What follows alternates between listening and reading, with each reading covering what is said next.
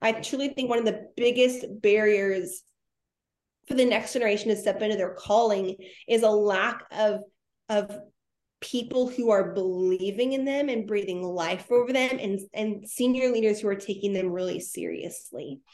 And I do think sometimes there's a place for that happens in the local church. Like if a young person's serving a local church, sometimes there's a pastor in place, there's somebody, but there will be some young leaders in your church communities who are called to start things outside of the local church that will reach people outside of your walls.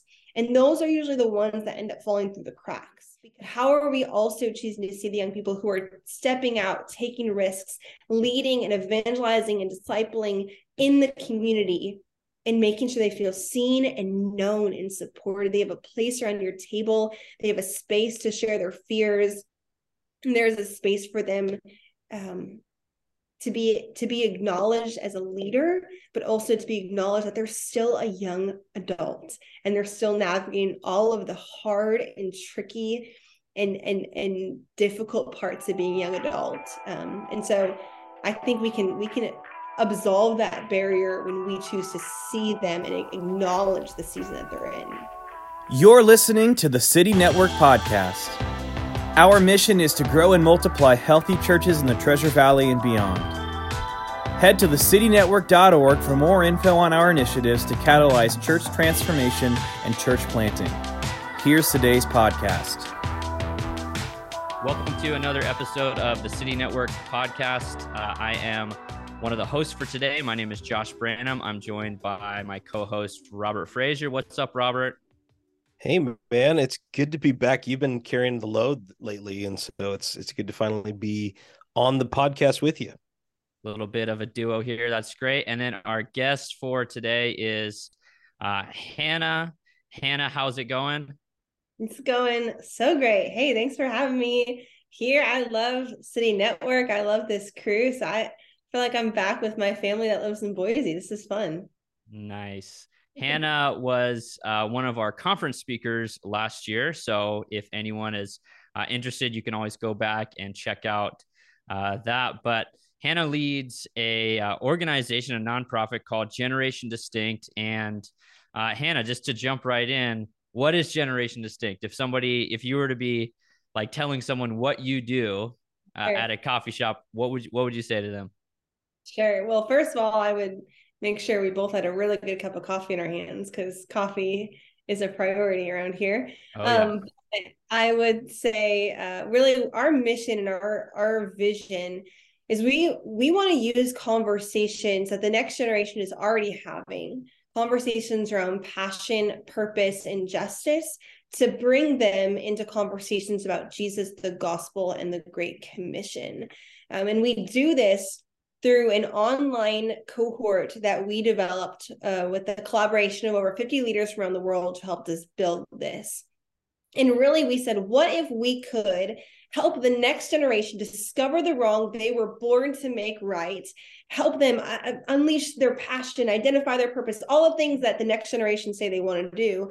But what if we could do it in a way that helps them experience Jesus and understand that it is God who actually gave them a heart and a desire for all those things? And so when a young leader comes into one of our cohorts, it's a 6-month experience. It's entirely virtual. They go through it with about 15 other like-minded young leaders from around the globe.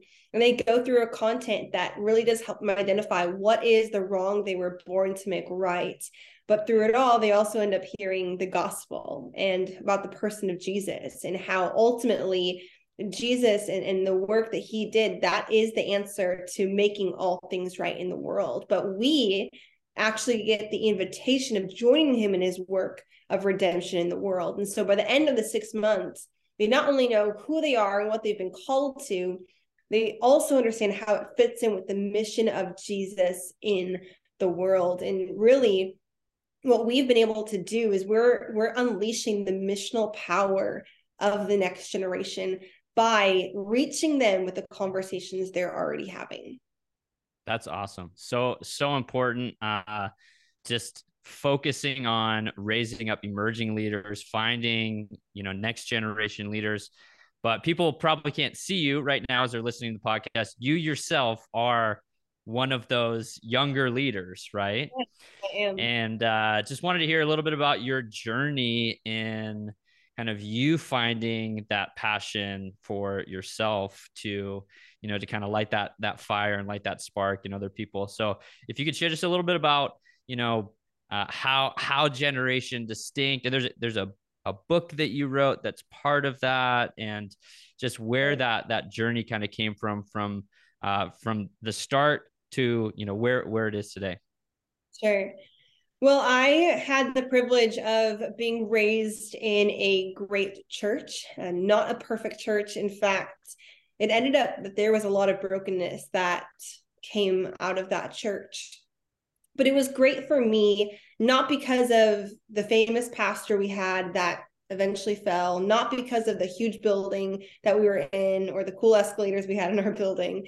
It was a great church for me because there were a couple of leaders who saw potential in me from a really young age and gave me a space to walk out my unique giftings and callings in my local church. When I was 12 years old, there was a woman on staff at the church in the children's ministry who noticed I was really good in front of people. I was not very shy. I was doing theater at the time as a kid, and they knew I liked being on stage. They threw me up in front of the kids and said, "Why don't you teach the Bible stories?"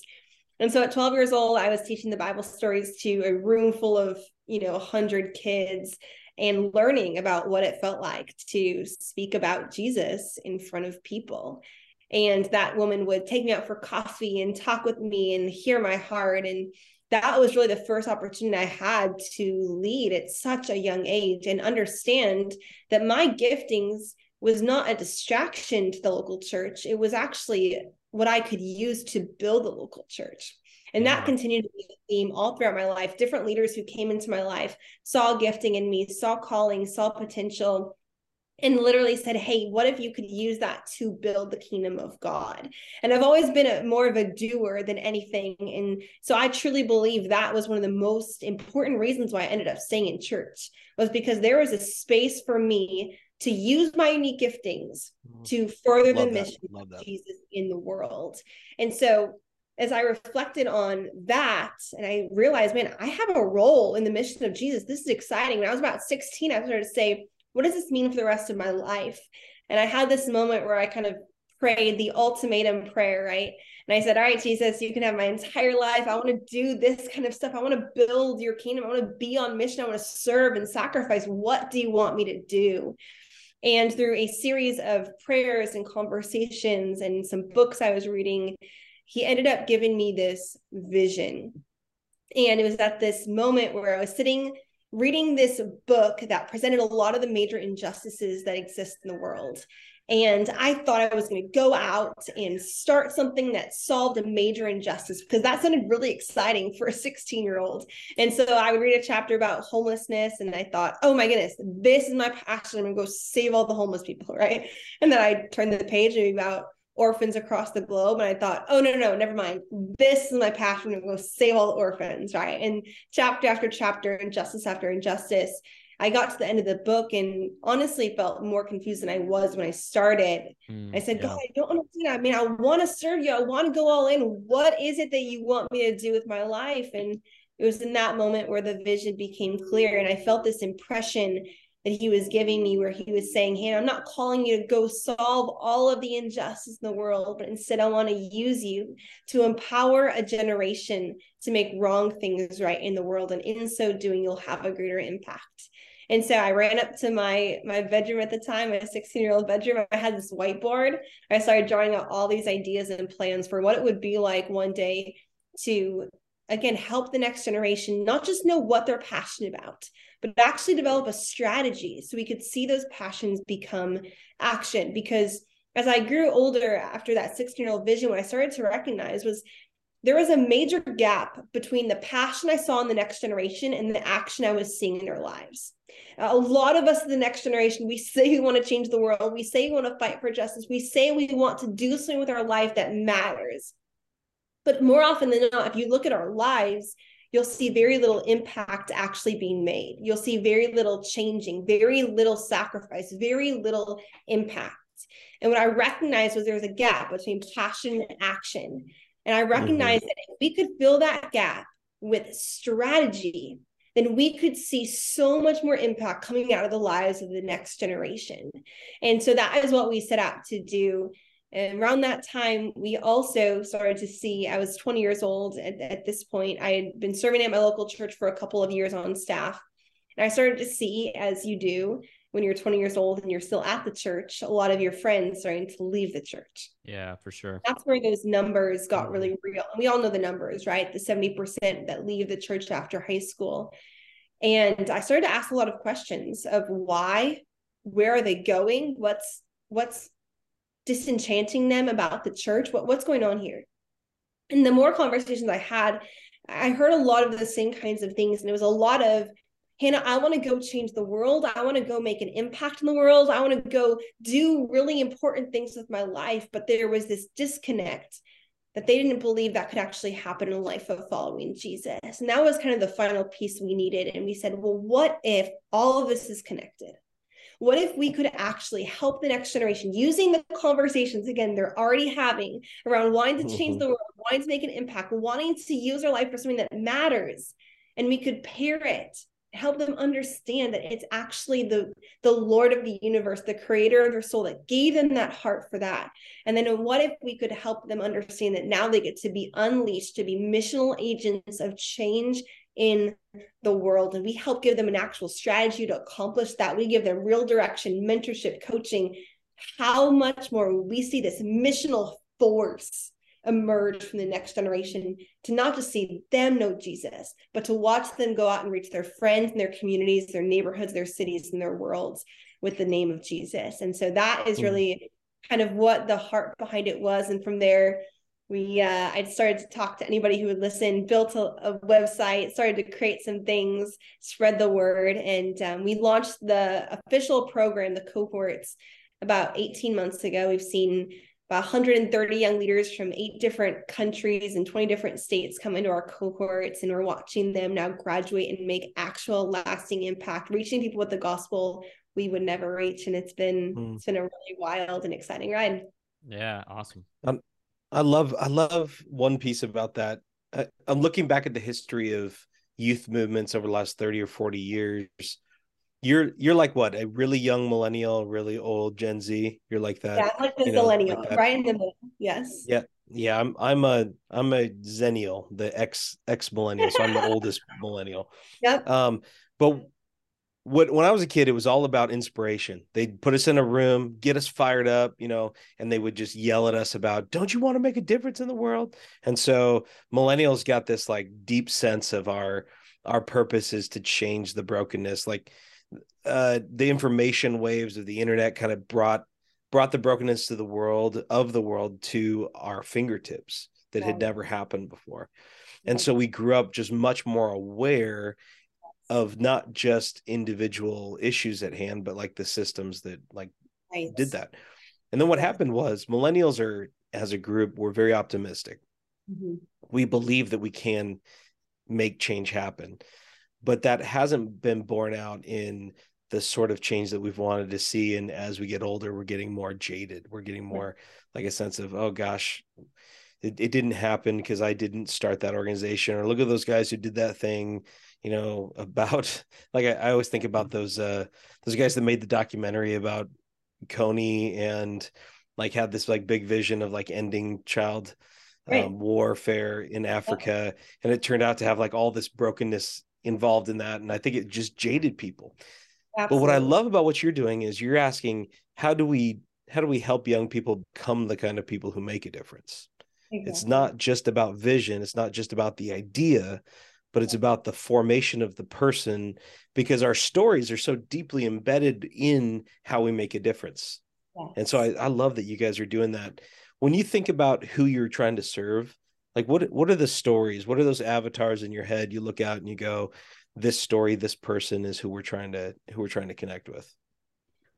It's been really humbling to see real people come through this, right? Because for so long it was just this vision, and we had literal avatars where we came up with the audience that we want to reach one day, and we were hoping and praying. But now to see them, that they're people, they're real people, right? I was just on a phone call with one of them this morning and a coaching call with one of them, earlier in the day. And I mean, it's just amazing to see the impact they're creating. There's so many stories I could tell. I'll share one I was on the coaching call with earlier this morning. Her name's Kirsten, and she lives on the East Coast. And she had come into the program after experiencing some church hurt and feeling very disconnected to a local church. She had just left a local church because of it, was in between, not really sure what it looked like for her to get back involved, but knowing she still loved Jesus. And she had a lot of big dreams and wasn't executing them yet. And so she came into this program, and she's so bright. She's brilliant. She's just finished her first semester of her master's degree now. But she came into this program asking a lot of questions. And now, after the 6 months, she went through our visionary track, which is a super cool track, which is all for people who are passionate about doing some sort of thing in the arts or creativity realm, but understand that the mission of Jesus can be connected to that. And she's a singer-songwriter. And so out of that, she ended up releasing her first single on Spotify. She also started a podcast, because one thing she identified is she had felt for a long time like she wasn't quite sure how she fully fit in with the Christian society, the Christian culture.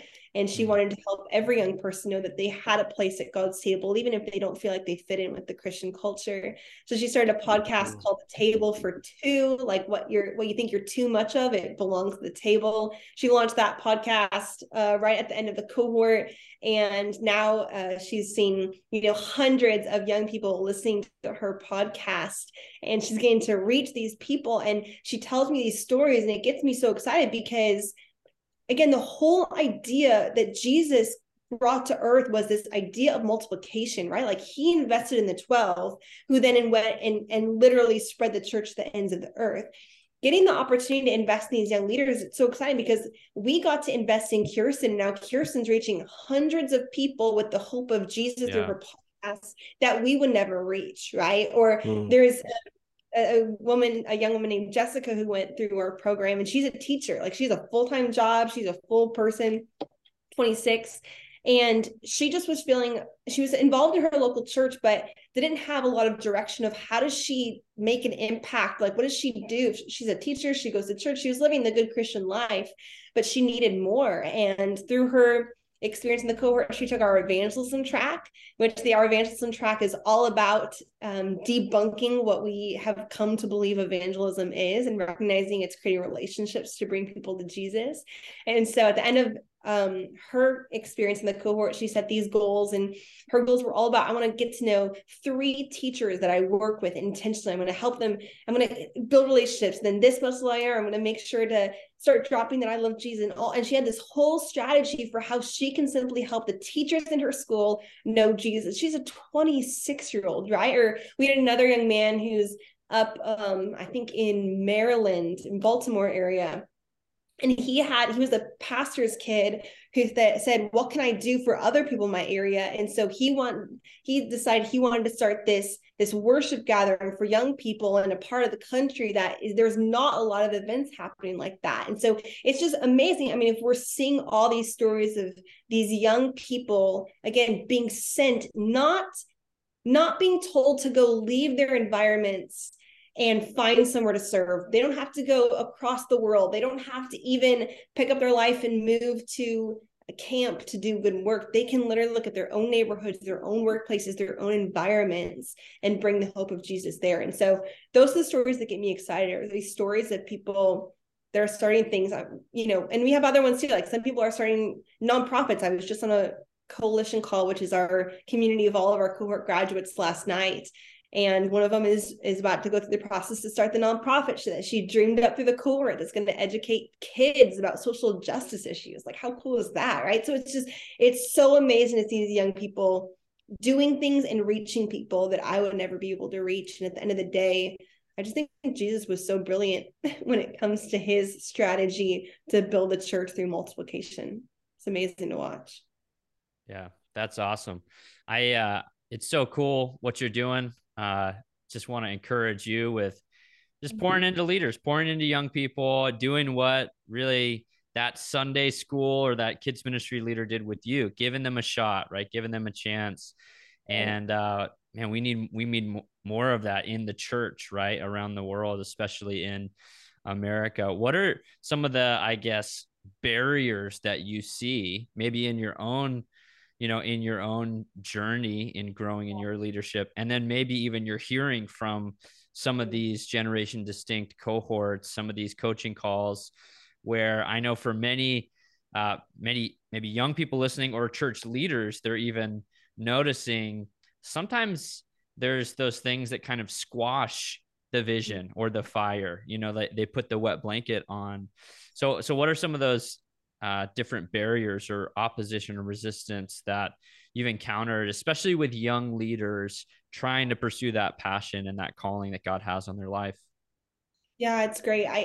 I think what's interesting about the next generation of leaders that I often try and explain to pastors who are even above 35 is I'll say, do you remember when you were in your late teens and 20s and you were still trying to figure out what you wanted to go to college for? You were trying to figure out what major, once you got there, do you change your major again? You were trying to figure out your roommate situation. You were trying to handle becoming an adult for the first time and moving out of your parents' house. Do you remember all the transition of filing your taxes by yourself for the first time? Like, do you remember learning that that person that you thought was going to be your forever spouse, like, broke up with you? Like, do you remember all of the change, the marriages, the first apartment, the debt from college, the financial strain of in your first career? Like, do you remember all of those crazy times as a young person?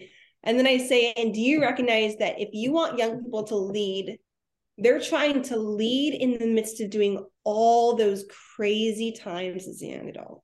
Yeah. And that's a lot. Like, I think a lot of times senior leaders forget that although, yes, there are different challenges, I'm sure, when you're older, when you have children and a mortgage and a home, whatever, but there's a really unique set of challenges that a young person who's just trying to make ends meet and handle their parent who's getting older and figure out what it means to date, all while trying to walk into their God-given calling. There's some really unique challenges there. And so what I think is really important is for senior leaders to recognize that the young people in your community, they need to lead. They've been called to it.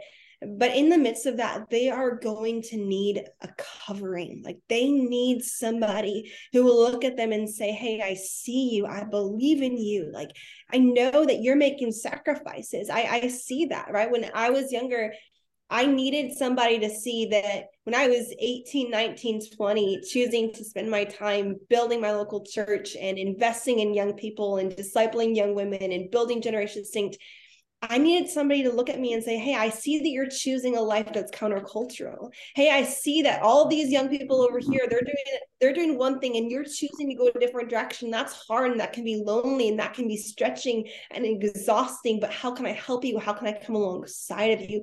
I truly think one of the biggest barriers for the next generation to step into their calling is a lack of people who are believing in them and breathing life over them, and senior leaders who are taking them really seriously. And I do think sometimes there's a place for that happens in the local church. Like, if a young person's serving a local church, sometimes there's a pastor in place, there's somebody, but there will be some young leaders in your church communities who are called to start things outside of the local church that will reach people outside of your walls. And those are usually the ones that end up falling through the cracks because there's no pastor whose job it is to shepherd the people that are trying to evangelize the teachers in their school, right? Like, there's no setup for that. And so what I think is really important is for us to make sure that, yes, we're valuing the young people that are serving in the worship band and volunteering in youth ministry, but how are we also choosing to see the young people who are stepping out, taking risks, leading and evangelizing and discipling in the community and making sure they feel seen and known and supported? They have a place around your table. They have a space to share their fears.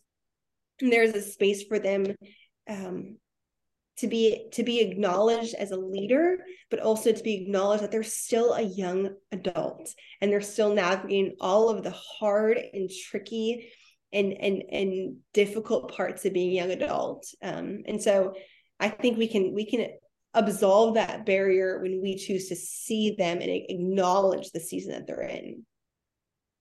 I love what you're describing is not just generation distinct, but what you're describing is the way that Jesus called his disciples. Yeah, when totally. you look at the way Jesus was looking around, and he was a known quantity within Galilee. And so when he went to these young men who were out, they were young adults. They were probably between 13 and 20. They were hanging out on the seashore, working with their dads or in their shops. Or when Jesus approached them, he showed them that he saw them. Like he spoke to them directly. It wasn't a, hey, if anybody wants to join me, come along.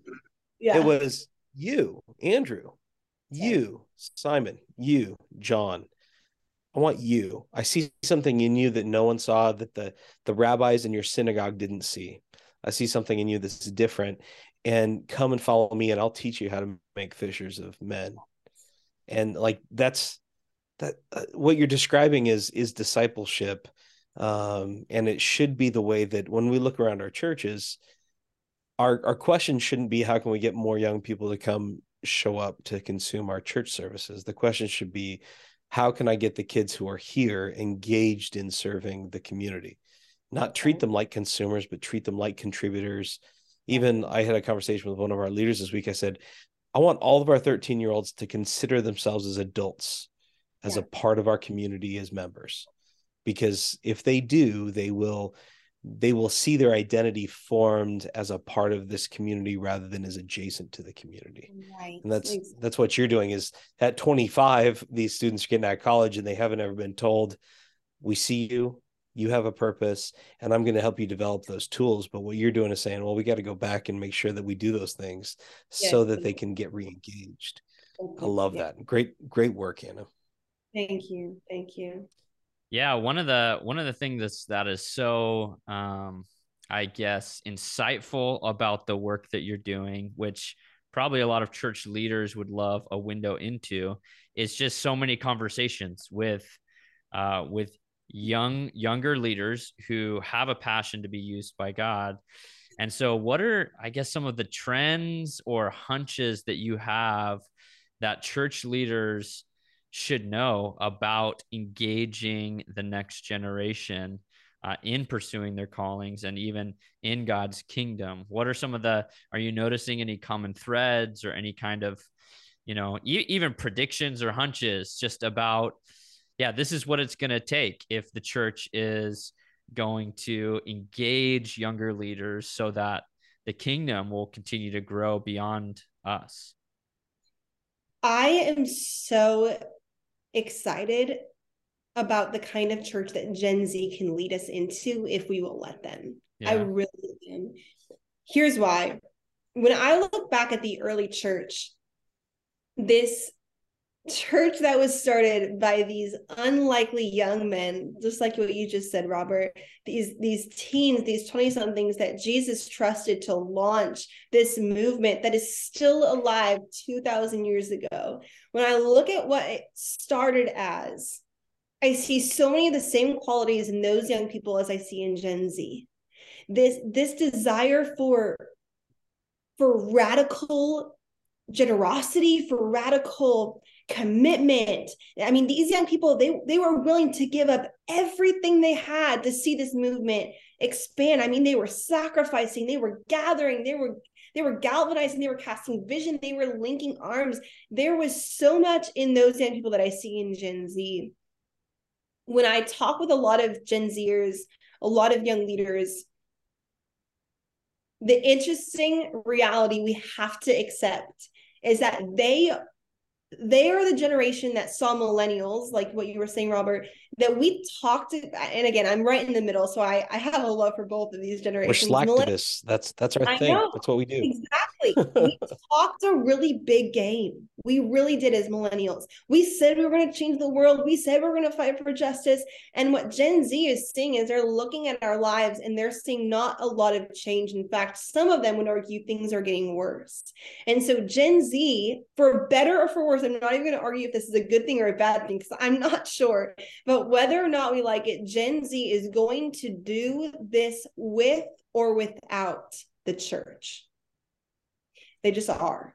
And we saw this in COVID. I mean, there were so many stories of young people who, in the midst of COVID, they were eating together in backyards. They were doing these Zoom Bible studies where they were baptizing each other in bathtubs and taking communion over Zoom. And again, no pastors were leading this. This is not a church. These were young people saying, I have a hunger. I want to gather. I want to worship. I want to do this. They were getting creative about how to do this and not waiting for what the church was going to give them of how to do it. They were just going to do it. Now, here's the risk in that. The risk is that we're going to have an entire generation leading without any covering or discipleship. And I do not believe that was God's strategy in the church. The opportunity is if we as leaders can humble ourselves, and instead of forcing Gen Z to fit into the mold of what American churches become, if we're willing to open up our hands and invite them to shape, invite their voice into the decisions, invite them to lead alongside of us, what if we could see Gen Z be more committed to the local church than any generation before? I mean, there's just so much opportunity here. And so I want to encourage church leaders to not be afraid of the innovation that Gen Z will bring.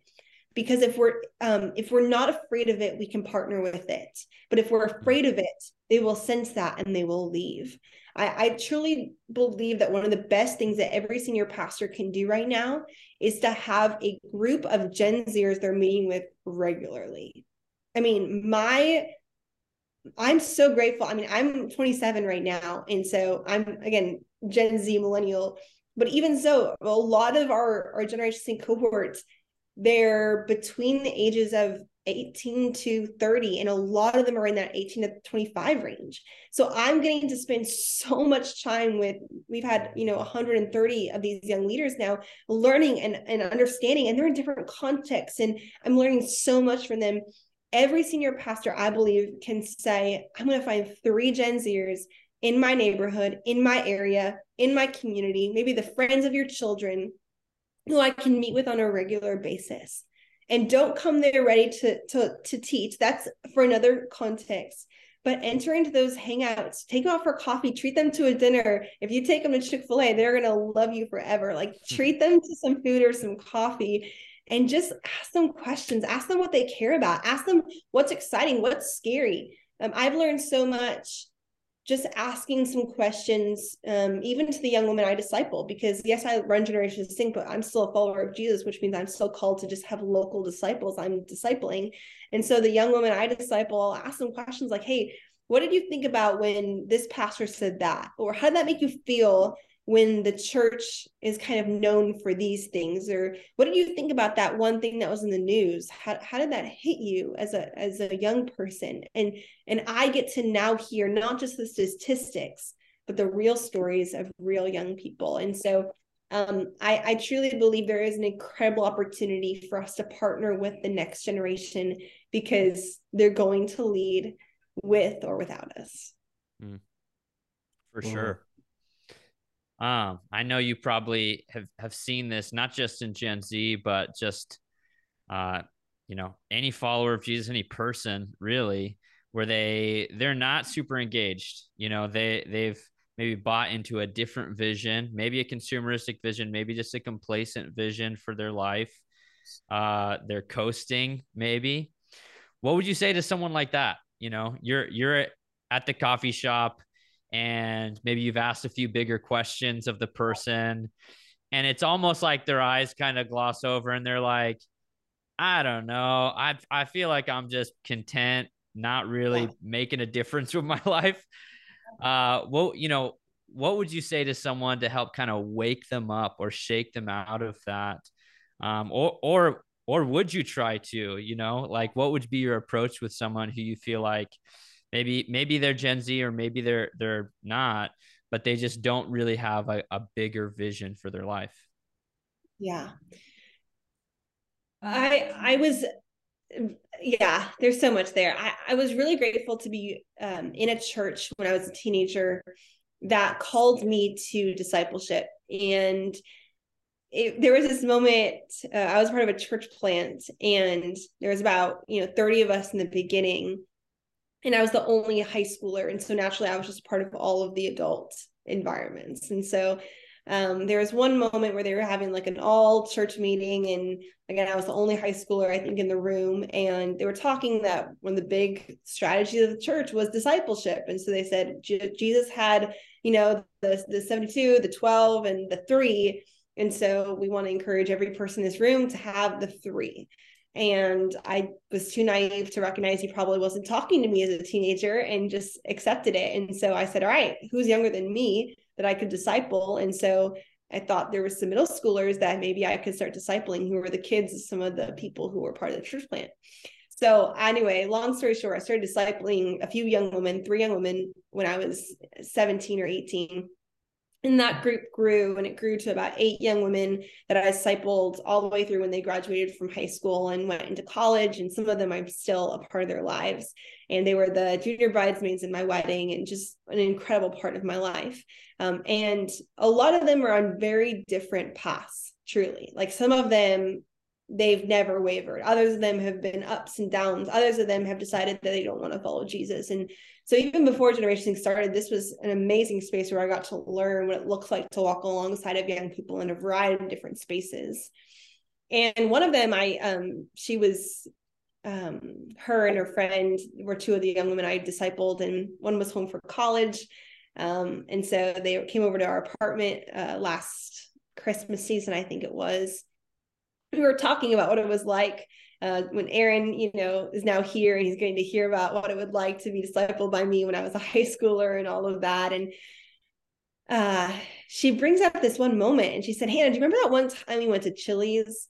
And I said, well, which time? Because Chili's had like the bottomless chips and salsa. And so it was a really cheap discipleship date to take them for the bottomless chips and salsa. So she clarified which time. I said, yeah, I know what you're talking about. And she said, that day I asked you a really big question. Do you remember? I said, yeah, I definitely remember that question. And she had told me this moment that I didn't know in the moment at Chili's. She said, that day I had decided I was going to tell you that I wasn't sure if I believed in Jesus. And I was going to dictate what I did next based on how you responded. And I had no idea. I mean, I probably was 20 at the time, that she had this ultimatum kind of pressure on this question. But I remember sitting down at Chili's, and she literally looked at me at one time and she said, Hannah, I just need you to know that I'm not sure if I believe in Jesus right now. And in that moment, not because I was anything brilliant, but because of God's grace, I was able to just look at her and I said, that's okay. Thanks for telling me. And let's keep journeying through this together. If you have any questions, I would love to talk to you about that. I would love to just continue this journey with you. And she said it was because of my response that she decided to stay in church and to stay pursuing Jesus, because there was space in our relationship for her to doubt, and that I wasn't going to rush and fix it. I wasn't going to convince her right in that moment where she had to follow Jesus. I wasn't going to try and change her mind, but I was willing to sit with her in the midst of her doubt, that she said she still would give Jesus another try. And because of that, she continued to pursue and follow and look more into Jesus. And so why I say that is, I truly believe that we often are so concerned out of a beautiful place of wanting the next generation to love Jesus, of wanting them to have the abundant life that Jesus has invited them into. But out of that place, sometimes we try so hard to fix their problems that we push them so much farther away.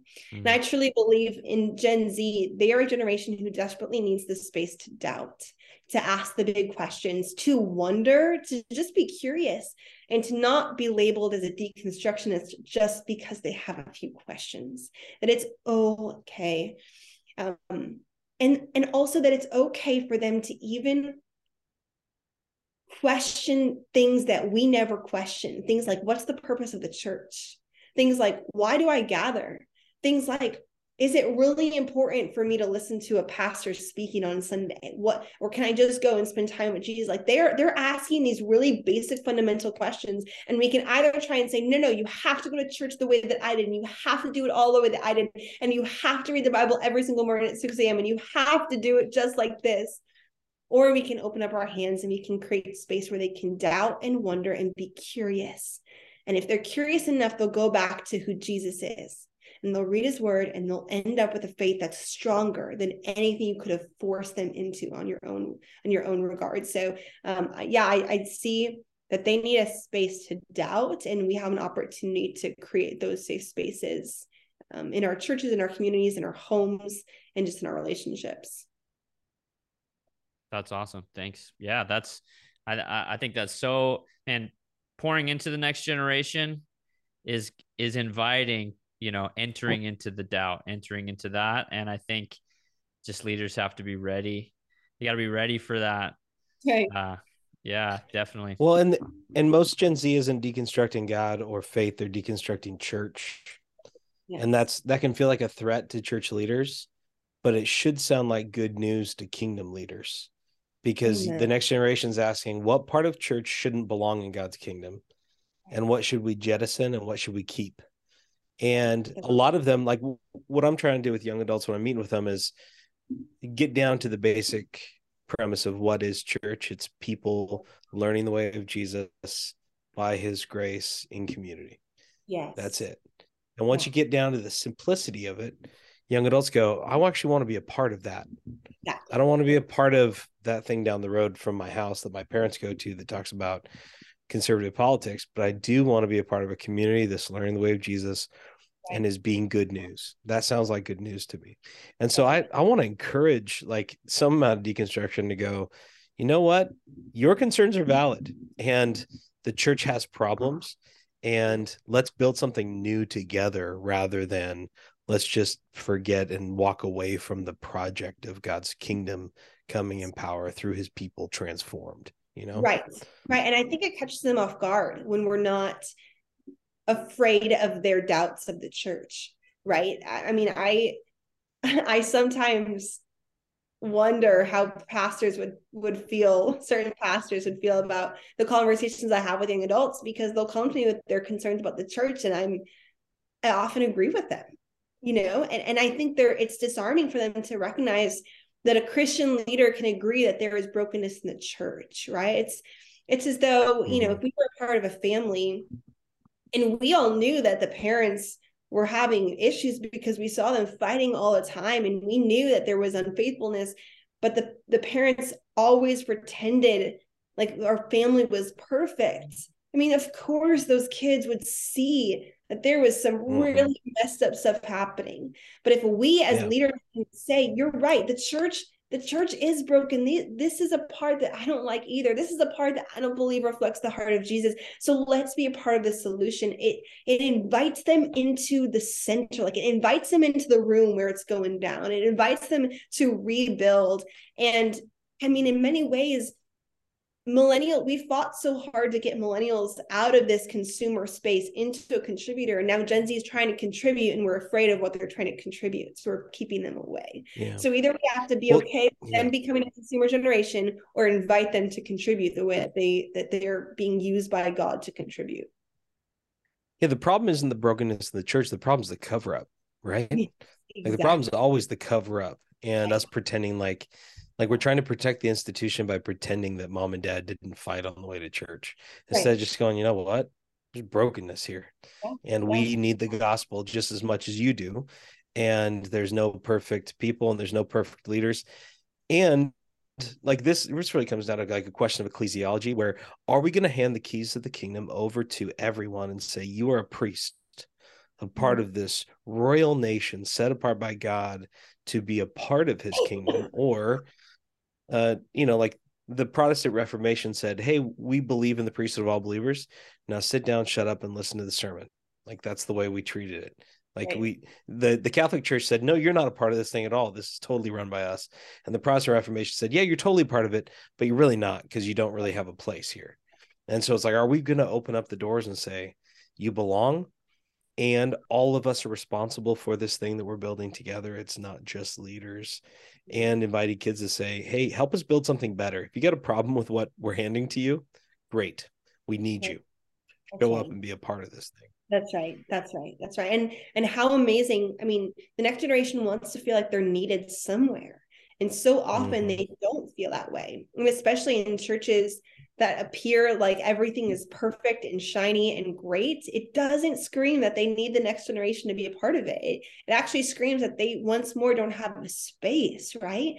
One of the young women I was discipling for a season, it broke my heart because the church where she was at was so big that it wasn't connecting to her. And she found a space in her school with kids that were in a completely different crowd. And she looked at me and she said, Hannah, I finally found a place where I can belong. And my heart broke to know that it was easier to find that outside of the church than within it. And man, what if we could say to the next generation, no, your space is right here. We're going to give you a voice. We're going to give you the keys. We're also going to give you mentorship and discipleship. Like, we're going to give you all the things your heart longs for. And in the midst of that, you're going to encounter a Jesus who is so proximate. I mean, we have the things the next generation is longing for. And if we're willing to give it to them, man, there's no telling what can happen in the future of the church. Yeah, I think, for so many church leaders, we've kind of taken it for granted that we should always have the right to disciple someone, but you need to earn that right through relationship, not just because of the little signature on your email, right? That says you're a pastor or you're a youth director or whatever, right? Right. And especially, in this day, we've got to be authentic, and authenticity, eats cool for breakfast, right?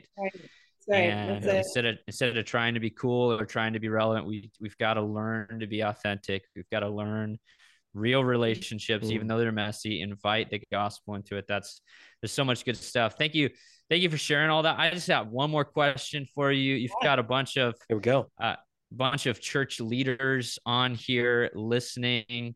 What would be maybe one encouragement or maybe even challenge that you would give to people who are asking these same kind of questions, right? They're thinking about how do I multiply? How do I raise up more leaders? All this sort of stuff. What would be the encouragement or the challenge that you would leave us with? I would invite you to invite a young leader into your life, not just for a coffee hang, and that's really good, not just for a once a month meeting, and that's fantastic, but inviting them into your life. We have a generation of young people who desperately want to understand what it means to lead. And yet so often as leaders, we close our lives off and we try and protect it. And my life was transformed by leaders who welcomed me into their lives, mentors who were very busy leading churches and speaking and writing books, and yet would say, hey, I'm going grocery shopping this afternoon. Do you want to do discipleship conversations while I'm grocery shopping? And I would say, yes, I'll be there, right? Or I would show up at my mentor's house, woman who's amazing. She's been discipling me for about 7 years, and she would, her kids would be playing downstairs. Her house was a mess, Cheerios everywhere. She runs down with wet hair, and that's just where she's at in her real life. And yet she invited me into it. And pastors who allowed me to come and shadow them as they spoke, and men and women who gave me space at their tables to have a voice and to impact things at a very young age. And so I would invite you to have a shadow, like to have that person where even your community, your networks, your staff starts to almost laugh and say, hey, that person that shadows. I just heard my husband on a call with another leader yesterday, and they kind of made a joke. They said, hey, what's the name of your little prodigy again? And that prodigy is this young guy that follows Aaron around because he's trying to become a leader like Aaron, my husband. And it's important for us to have these young people who have access to our lives. They know where we live. They know our spouses, our kids. They understand. They get to watch how we react to things, how we treat the people in our lives, how we lead, how we face hard times, how we talk when we're tired. They get to see the real parts of us as leaders. And for a generation desperately questioning if there's any authentic, real leaders left, it's an opportunity for them to be welcomed to our life and for them to see, hey, I'm not perfect, so you're not going to find that. but you will find an authentic leader, and you will find that I'm not afraid to show you my life because I have nothing to hide from you. And so I invite you to find somebody that can become your shadow. Invite them. It doesn't have to be another event on your calendar, but it can be something that you add to your life that will impact the life of a young leader forever. I love that. Can I be Aaron's prodigy too? Aaron, is that all right? Is he Yeah, that's really why I married him. Just trying to be prodigy. Listen, man. anytime I can get with you guys is always amazing. So thanks for being on today, Hannah. That was awesome. Such an honor. Aaron and I love the City Network. When we were out in Boise, I mean, we literally, when we travel other places, we say, there is something happening in Boise. I've never experienced church partnership, church collaboration like I saw that couple of days in Boise. And so I just want to thank you for the ways that you all are revolutionizing what it looks like to have churches be on mission together. And I hope and pray that it starts in the Valley and it spreads all across our nation, because our city needs a little bit more of what you all have. So thank you for what you're doing. Well, thanks for jumping in. It was such a fun 2 days having you guys just be a part of the whole thing. It was awesome. So fun. I loved it. So good. Thank you. Where could people, if they want to learn more about you or about Generation Distinct, where's the best place to send them? Yes, they can go to generationdistinct.com. If they're interested, maybe they're a young leader who wants to go into one of our cohorts, or maybe you're a pastor and you're interested in how this can impact your young adults. We have some churches, we had a couple churches in Boise that said, hey, we want to put some of our young leaders into a Generation Distinct cohort and invest in their leadership in that way. And you can do that. You can reach out to me at hannah@generationdistinct.com for more info, or you can follow us on socials. I'm Hannah G. Barnett, or hannahgronowski.com for more information. All the places. Awesome. Very cool. Thanks again for hopping on here and for all that you're doing for the kingdom. Thank you. Such an honor to be on with both of you guys. Yeah, give Aaron a hug for me, and we'll see you guys. You guys gonna be at Exponential in March? Absolutely. We will be there. All right. We'll see you over there. Sounds good. Thank you guys so much. Alyssa, you're a rock star.